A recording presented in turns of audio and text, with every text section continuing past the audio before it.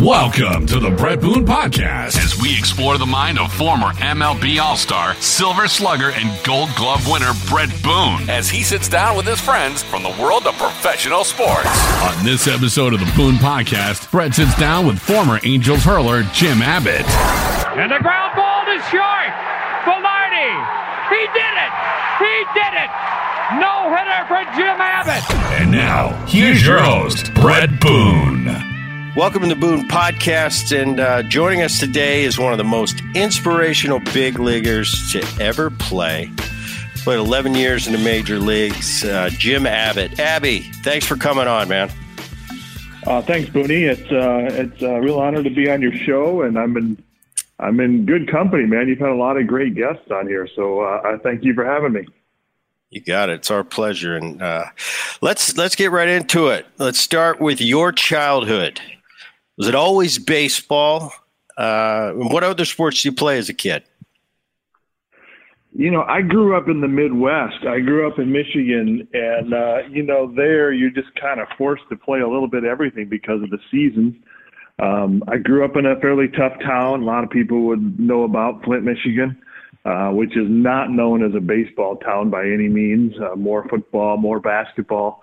So I played a little bit of everything. I loved football. I played a lot of basketball growing up, a lot of pickup basketball.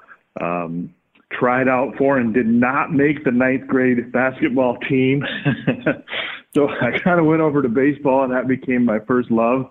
And, it worked out, but it was a great place to grow up, and a lot of great athletes in my hometown. All right. So Jim Abbott, you were born with one hand. You know, as people out in the Boone Podcast are well aware of, well documented. As a kid, what was that like for you? You know, just in your childhood, when you went to a little league tryout, what was the reaction from parents, coaches, and even other kids, your peers? You know, honestly, Booney, it was. It was an interesting experience because I was surrounded by a lot of great people. I had so much support. I had so much encouragement. And, I had my doubts. I had my insecurities as a kid. I definitely always felt a little bit on the outside looking in, sort of wanting to prove myself. I desperately, really wanted to be on those teams. It made me feel like I was a part of something. And so, but I felt all those things internally, externally, coaches, parents, teachers, friends, teammates. I never walked into, even at that young, early age, I never walked into a tryout, a camp, a locker room, where I didn't feel 100% not only supported, but welcomed and embraced. And, that made a huge difference in my life. I know that, as you know, I've met a lot of kids, around the country and even really around the world. And I know that not everybody in my situation, is provided that kind of encouragement. So I was very lucky growing up. And I think about it all the time. How did you learn to play this game? And Abby, and we play golf together, and we have a big group here in Southern California that gets together and plays golf on occasion. But I'm looking at some old videos, and I'm like, as great of a pitcher as you were, it's like, how did you come up with the whole technique? It's like, okay, you got the glove on your right hand, you throw the pitch, you flip it to your left hand, you field, you flip it back, and you throw, and you make it like it's no big deal. And still, I know your buddies do, I do. We watch it, and we're in amazement. It's an awesome thing to watch. But how did you come up with that? I was thinking about it last night before, I was kind of planning on this interview, and I'm thinking, man, if you put a glove on my other hand and said, Boone, go play second base, I'm going to go, you're crazy. I could never do that. But just tell me how that all came together. And I'm sure it was a part of your youth, but I'm really interested to hear that. Well, yeah, it was, like I said, I loved baseball, and My dad really wasn't much of a baseball player, unlike yours. That wasn't, I didn't grow up with, he was more of a football player. But anyway, I wanted a glove, and he went and brought me a baseball glove from the local drugstore as a really cheap, starter glove. And we just went out in the front yard and I remember playing a little catch and it being very awkward, and it didn't, honestly, Brett, it didn't come easy. It took, I don't want to say it didn't come easy, but it took some time, because there were a lot of different iterations of trying to switch the glove, toss the ball in the air, drop it on the ground and just manage it. And honestly, through Little League, I got a little bit better at it, a little bit quicker. And then, through middle school and then in high school, even, it was still a bit cumbersome. A lot of it was trial and error. I had this really big Mizuno outfielder's mitt in high school, and I, for some reason, had that glove that I used to pitch with. And looking back on it, it was the wrong mitt to have because it was hard to flip around and everything. So I was still a little bit slow, and it really wasn't until I got to college, where I kind of got the right mitt and I started working on it, and I knew my defense would be important, where I really got it to be, second nature, like tying my shoes. I didn't even think about it. And I've tried to describe it a million times. I can't really come up with the words. It's kind of this twisting motion where I would throw the kind of glove at my body and let the glove ball fall out. And somehow it just worked. I took a lot of pride in my defense, and you know how it is at the big league level. If they see a weakness, they're going to try to take advantage of it. So, I tried never let my defense be a weakness. So we fast forward a little bit to college. You went to the University of Michigan, and I want to talk about that 88 USA team. You had a teammate of mine was on that team for a while, Jim Campanis. I was at USC. Buddy of mine, Eddie Sprague, was on that team. Mm-hmm. And I was a freshman in college. So you guys were kind of the elder statesmen of college baseball.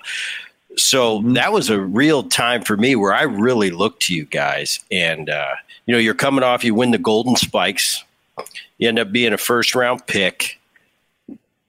But that USA team, there was something different about that. You end up winning the gold medal. Just tell me a little bit about that summer that you guys won the 88 gold. Yeah, there was something different about it. But did you ever play USA baseball at all later on? I did. I played. Yeah. I played the year after you. So I played on the 89 team. And I think, I'm trying to think, Pan Am games, maybe. We got a chance to go to Cuba, and it was an interesting experience, but it was nothing like the year before because of the Olympic year. And I think the difference for us was you guys, it was an Olympic year. So all the top draft picks and the juniors, you all played. And the following year, because it wasn't an Olympic year, all our top guys, our juniors, they signed. So it was basically a bunch of sophomores and freshmen. And to be honest, we went over to Cuba and just got boat raced. I mean, it was like men playing with kids over there. But anyway, I'd love to hear your experience. I had a little touch of it. Yeah, it was, it's really cool. I think, looking back on it, it was the best team that I ever played for. And I mean that in terms of, cohesiveness and buy-in, and just singular purpose, a team. And it was a little bit like your experience, because the previous year in the Pan Am game, USA Baseball made it a point to have a bunch of sophomores and freshmen play, because they knew they wanted the guys to come back the following year as juniors and even a couple seniors to be older and to be able to play in the Olympics.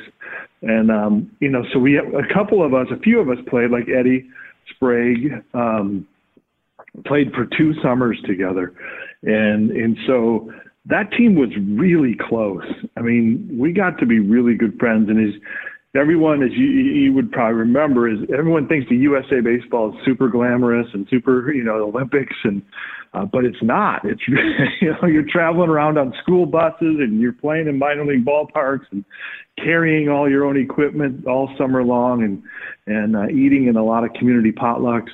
But on the field, man, we that team loved each other. We had Tino Martinez and Robin Ventura and Ben McDonald and Charlie Nagy and, Mike Fiore. I don't want to leave anybody out. Those are the guys I think people would remember. But, guys from the West Coast, Tommy Goodwin, and, it was just a team that by the time we got to the Olympics in September, right at, the end of baseball season in September, we were so close. And to win a gold medal and to go out there and do that and be on the mound, for that ninth inning and that final out, celebrating with those guys, I would put it, with anything that ever happened to me, athletically. It was just so great and so shared. And if I see those guys any place, anytime, they just feel like brothers. Yeah, I can remember that clear as day. And it kind of, in a weird way, it kind of put college baseball, not that it wasn't prolific in the United States, but I think it kind of really put college baseball on the map. That was a big deal that summer. I remember that was a big deal.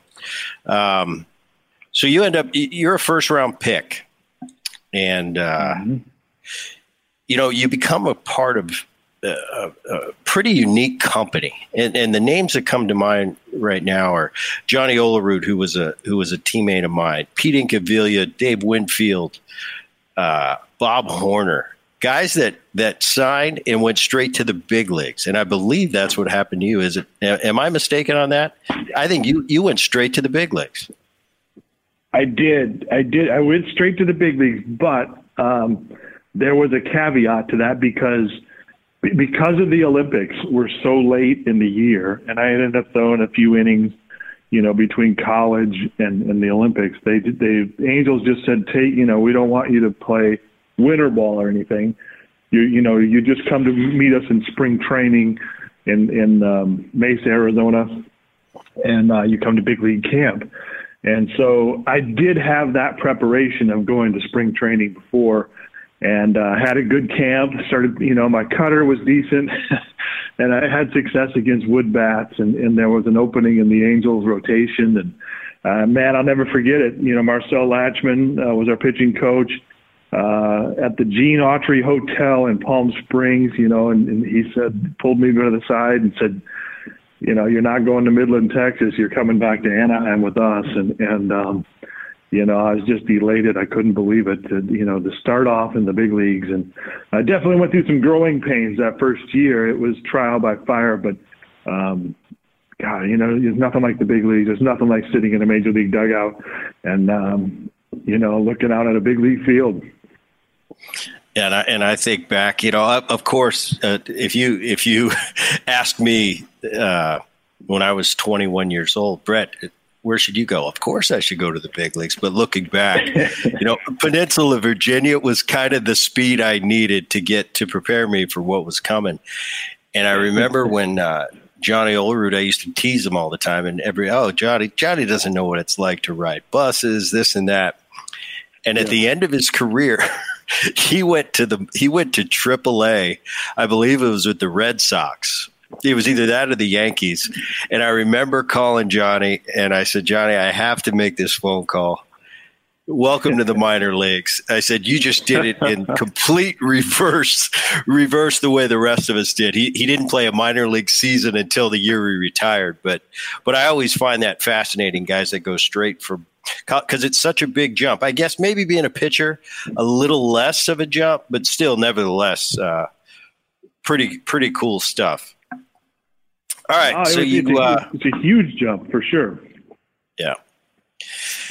So you go to the Angels, and you're with the Angels from '89 and '92. In '91, you have your best season. You go 18-11 with a 2.8, and then you get traded to New York Yankees, and I believe it was for J.T. Snow. You were the two big names in that trade. You go from Southern Cal and the Angels to the Bronx. How was that? It was strange, back then, news didn't travel quite as quickly. I was on a vacation with my wife in Hawaii, and I had been in a little bit of a contract negotiation with the Angels. They had hired Whitey Herzog, old school baseball guy, well respected in the game. He offered us a contract as a young player, and I thought we were just kind of negotiating it, and nobody really said yes or no. I just kind of was sitting there, and went to Hawaii, came back, and my mother-in-law picked us up at the airport crying. And we've been traded to the Yankees, and so it was an abrupt change. I'll be honest. The Yankees at that point were kind of just starting to put things back together a little bit. Steinbrenner was just coming back into the fold, and that winter they got Paul O'Neill. They traded for Jimmy Key. They got a couple more players, and so really headed into an unbelievably different environment in New York City. But I loved it. I didn't do as well as I wanted to there. I was only there for a couple of years and had a few highlights, but didn't pitch as well as I wanted to. But I'll never regret playing in New York City. It's just different. It's just different to wear the pinstripes. It's exciting. There's just something about it that is special. And good, bad, or indifferent, to go there and play, you'll never ever forget that. Yeah, and it is a different place. I think you said it perfectly. I mean, especially old Yankee Stadium. I had retired before a new Yankee Stadium got built, but just walking into that old stadium, you could close your eyes and you knew you were somewhere special. It was just, you can't explain it unless you've gone through it and you know exactly what I'm talking about. Exactly. We got to talk about the no-no. 93, you pitch a no-hitter. Now in 93, I was playing for the Seattle Mariners. I was a part of a no-hitter that year. Chris Bosio pitched a no-hitter. That's right. And I remember looking. Omar was my shortstop, and it was about 7th, 8th inning, and it was kind of that look on each other's face, like, "Hey, don't screw this up." And tell me a little bit about it, because there's this preconceived notion. Not even a lot of big leaguers out there haven't been through a no hitter, and you hear all the cliches. You don't talk to the pitcher, you don't acknowledge that he has a no hitter. How was that day in New York when you pitched that no hitter? How did your teammates, and just tell me the feeling when it was finally over? Yeah, all those cliches, it's funny. They do start to come into play. But, it was funny. That game came against the Cleveland Indians. And at the time, you remember, they were a pretty good offensive team. They had Lofton and Albert Bell, and Manny Ramirez had just been called up to that team. They had Tomey, and they were kind of a young and tough lineup. And 5 days before that, I had pitched against them in Cleveland and got smoked. Didn't even get out of the 3rd inning. It was a tough outing. I'd had a kind of a rough season. So the lead up to that game was not one of like feeling good about myself. I was really, sort of fighting it and looking for, a new start, even though it was September. We were still in the pennant race. And, day game, I always loved day games. I really loved pitching day games. And I loved pitching in Yankee Stadium because of that long infield grass, even though the corners were a little short. You could get some ground balls, and I was a ground ball guy at that point. And so, we went to the ballpark and, sat with my catcher, Matty Noakes, and we came up with a game plan. And then, the game kind of began, and I was a little bit wild. I walked a couple guys, but slowly but surely, as those outs started ticking away, particularly the 6th, 7th, 8th inning, it's true, but your teammates stop talking to you. They kind of move away. I mean, I was lighthearted that day. I was having some fun with, Jimmy Key on the bench and Scott Kamenicki. But when that 9th inning came around, Boone, it was just like, you know how it is. You've been out there. Your teammates are on their toes, and you see the Indians digging in a little bit, and everybody feels it. Everybody, that those last 3 outs.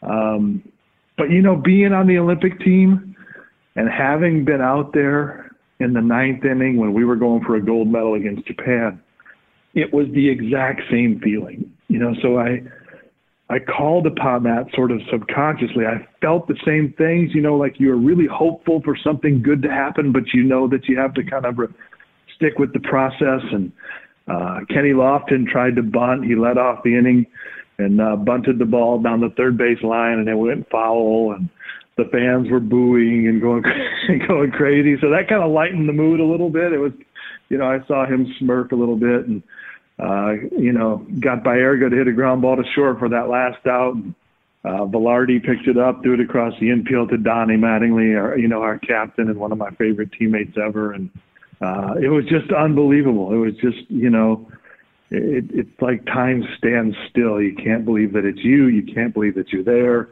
Yankee Stadium, the pinstripes, and Donnie Mattingly coming over to hug you. It's pretty amazing. Yeah, that's awesome.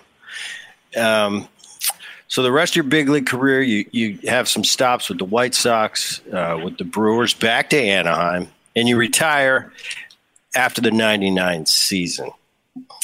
And I want to get into a little rapid fire with you. Toughest outs for Jim Abbott in the big leagues, hitters. Well, a guy really well, Edgar Martinez, was just I think the consummate professional hitter. He was just, the guys who gave me trouble were the guys who could do a lot of different things with the baseball, like Edgar. He could pull the ball down the line. He could go to right field just as easily. And, when I think about, he was really, really tough. George Brett, when I first got to the big leagues, gave me trouble, even though he lefty on lefty. And then the entire Bash Brothers lineup, I hated facing the A's. Yeah, it was prominently right-handed. Yeah, that makes sense. Yeah, they were good. Best park to pitch in? Best park to pitch in. I loved Yankee Stadium. I really liked Yankee Stadium. I felt comfortable there. I don't know if the stats would bear that out, but I liked those infields that had the long grass that could kind of eat up the ground ball. And I was a ground ball pitcher, and I love the pinstripes. I love Yankee Stadium. I'd say that was my favorite. Least favorite park to pitch in? Probably the Coliseum in Oakland, just because those teams were always so good. You had Canseco and McGuire, and then Dave Henderson came up behind him, and we had three good lefties on the Angels. We had Chuck Finley, and myself and Mark Langston at the time, and it seemed like Langley and I struggled with Dave Henderson. You could make it through that gauntlet, and then all of a sudden here comes Hendu. So the Coliseum was always a tough one. And I'll be honest, the Kingdom was no fun either. I never seemed to have, that was a tough place to pitch. The field was hard. The lineup was tough. The crowd was loud. Kingdom was very uncomfortable as an opposing pitcher. Oh, man, Kingdom was a great place to hit. It was like playing a video game. Everything just seems like it was just balls ricocheting all over the place. I only got to play there for my first couple seasons, and then I went elsewhere. But yeah, I remember the Kingdom. It's not a good place to pitch. Managers and coaches that had an impact on your career. The number one influence on my career was a family name I think a lot of baseball people are familiar with, Latchman. Marcel was our pitching coach with the Angels. And he's a USC guy, a Trojan, from way back. And we always kind of got into it about the Wolverines and Trojans, but he was just, the great thing about coaches that I think we all appreciate is, the feeling that they're in your corner. And Marcel's loyalty was second to none. I went through some, as you mentioned, and you kindly went through my career. At the end of my career, I went through some difficult times. I lost 18 games one year for the Angels. Latch was the manager on that team, and he ultimately ended up getting fired. And, but that never showed through in how he felt about you as a person. he was just a phenomenally loyal and special guy. And he's the number one coach I think of when I think back to my big league time. Were you ever a hitter? Now I've seen your golf swing, and it amazes me. You play that little soft draw. Were you ever a hitter? It's become a little bigger draw these days. I don't even call it that anymore. But that's a little bit of a hook. But I fancied myself a good hitter in high school. I had a pretty good average. I hit some bombs, and I tried to talk my college coach a million times into letting me hit, but I never really got the chance. But I did play I played for the Brewers, and so I hit a few times. I got 2 hits in the big leagues. And off the same guy, Booney, John. Who was Lieber. it? Who was it? It was John Lieber with the Cubs. Oh, I got one in County Stadium, and then one in a day game. I was pitching in Wrigley Field, and we don't need to go into average or any of that. All I have to say is I got 2 base hits, a couple RBIs, and it's fun hitting. As a pitcher, you're always you never feel like you're fully involved, and it's fun to get out there and hit and play in the National League. All right, so now, Abby, these days you've done a lot of motivational speaking. I think baseball's provided all of us, to each of us is different on how we use it, but baseball has provided all of us a platform that's pretty unique, and you've used it. You've inspired so many people. You've at this point, like you said, you go all over the world. You've been all over the world talking to kids and touched just thousands and thousands of lives.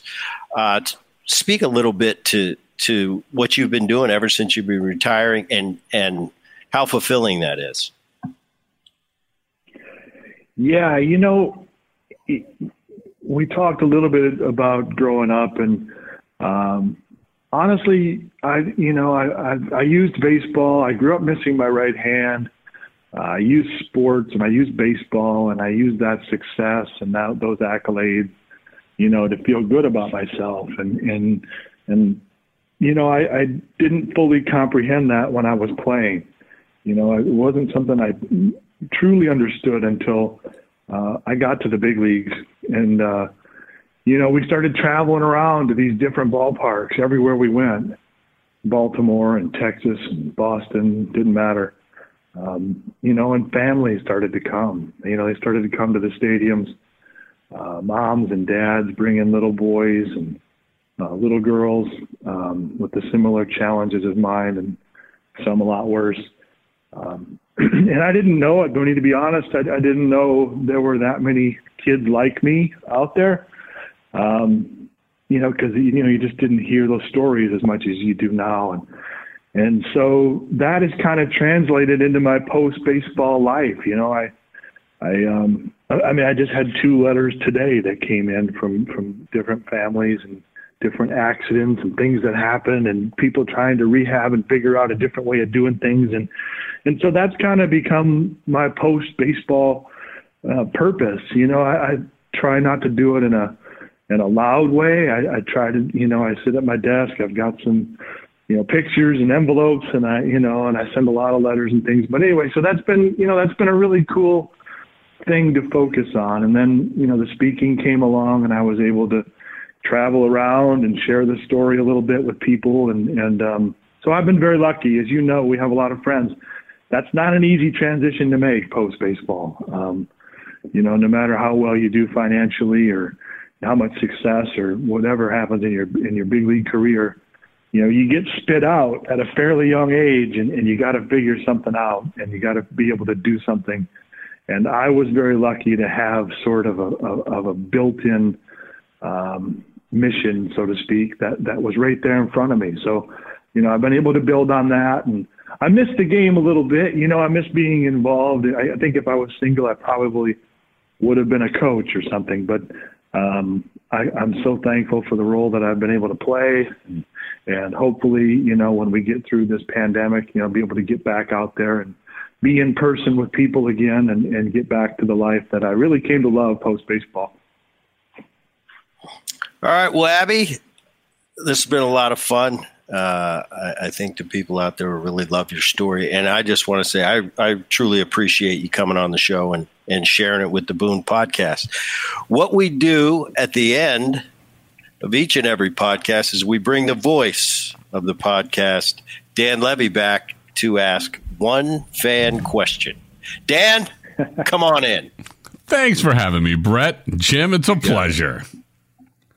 All right, Jim. Let's do it, Dan. All right, Jim, this question comes from Abe in Chicago, and they want to know this. You spent some time in New York. You spent some time in Chicago. Who has the better pizza?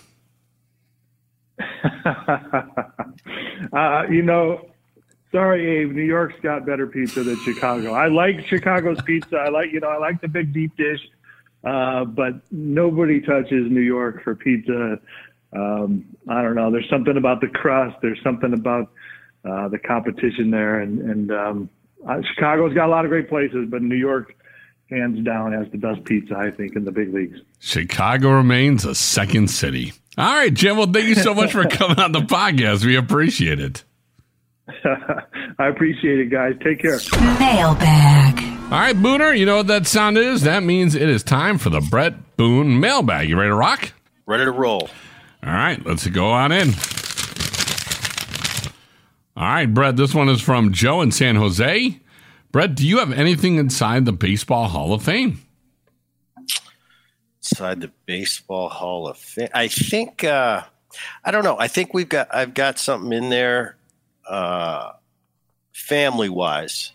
I forget the article. I've got something the year I led the league in RBIs. They asked for something from the Hall of Fame. And then, I think when we had Cameron on the podcast a month or so ago, we were in a game where we hit back-to-back homers twice in the first inning in Chicago. He went on to hit 4. And the Hall of Fame called because I was a part of that game. So I think we both sent in the bats that we used for that game. So I've got a few little trinkets here and there. I've been to the Hall of Fame, and I've been down in that in the archives, the rooms where you got to put gloves on and stuff. And I've seen a few of my items. I saw Gramps' glove down there, and it's more interesting, not my stuff, but seeing family members' stuff down there.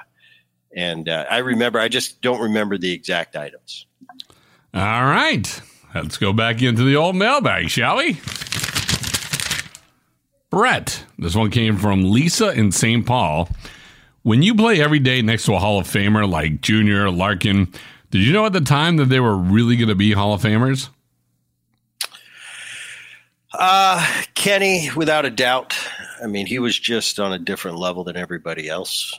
And other than that, I probably played with 2 guys that I knew from the get-go for sure.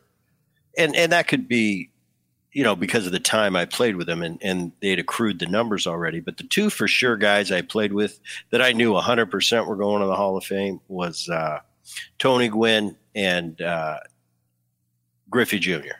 Those were just obvious, no doubt about it, guys. And then, the other guys that I got to play with that eventually went to the Hall of Fame. I was never 100%, but as their careers went on, the writing kind of was on the wall. Like a Randy Johnson type. I played with him as a young player, so of course you have no way to know back then. Trevor Hoffman at the time, he was the top saves guy in the National League, but you didn't know he was going to go on to be set records. So just the 2 for sure were Junior and Tony Gwynn. All right. And our last question. This one is from Adam in Atlanta. Brett, have you ever met Hank Aaron?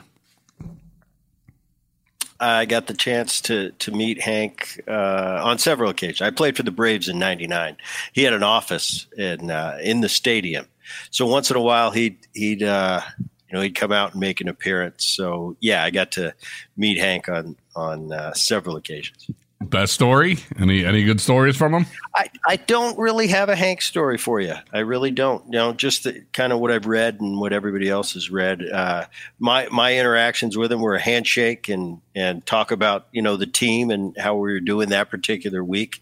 Nothing. We didn't get into anything into detail. I just know, Hank Aaron, to me, he's known as this.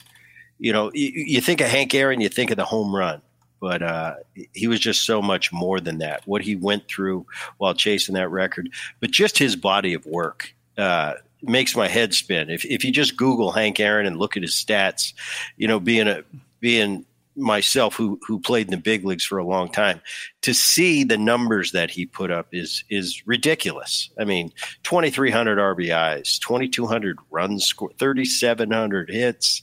Let alone the ridiculous, obnoxious home run number that he had. He was a base stealer early in his career, 300 career over, 25 years. The guy was unbelievable. I'm making my wall or my Mount Rushmore, and I've only got 3 guys so far, but it's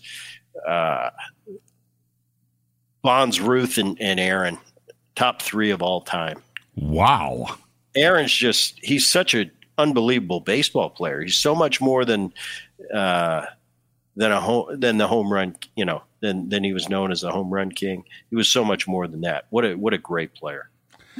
All right. Well, that's going to do it for the Brett Boone mailbag as well as the Brett Boone podcast. And again, if you want to go ahead and send a question through, feel free to pitch one to him at @theboone29 on Twitter. He's also on Facebook and Instagram. We want to thank everybody for listening in. We want to thank Jim Abbott for joining us. For Brett Boone, my name is Dan Levy. This has been the Brett Boone Podcast, and we'll do it all again soon. Take care, everybody. Good night.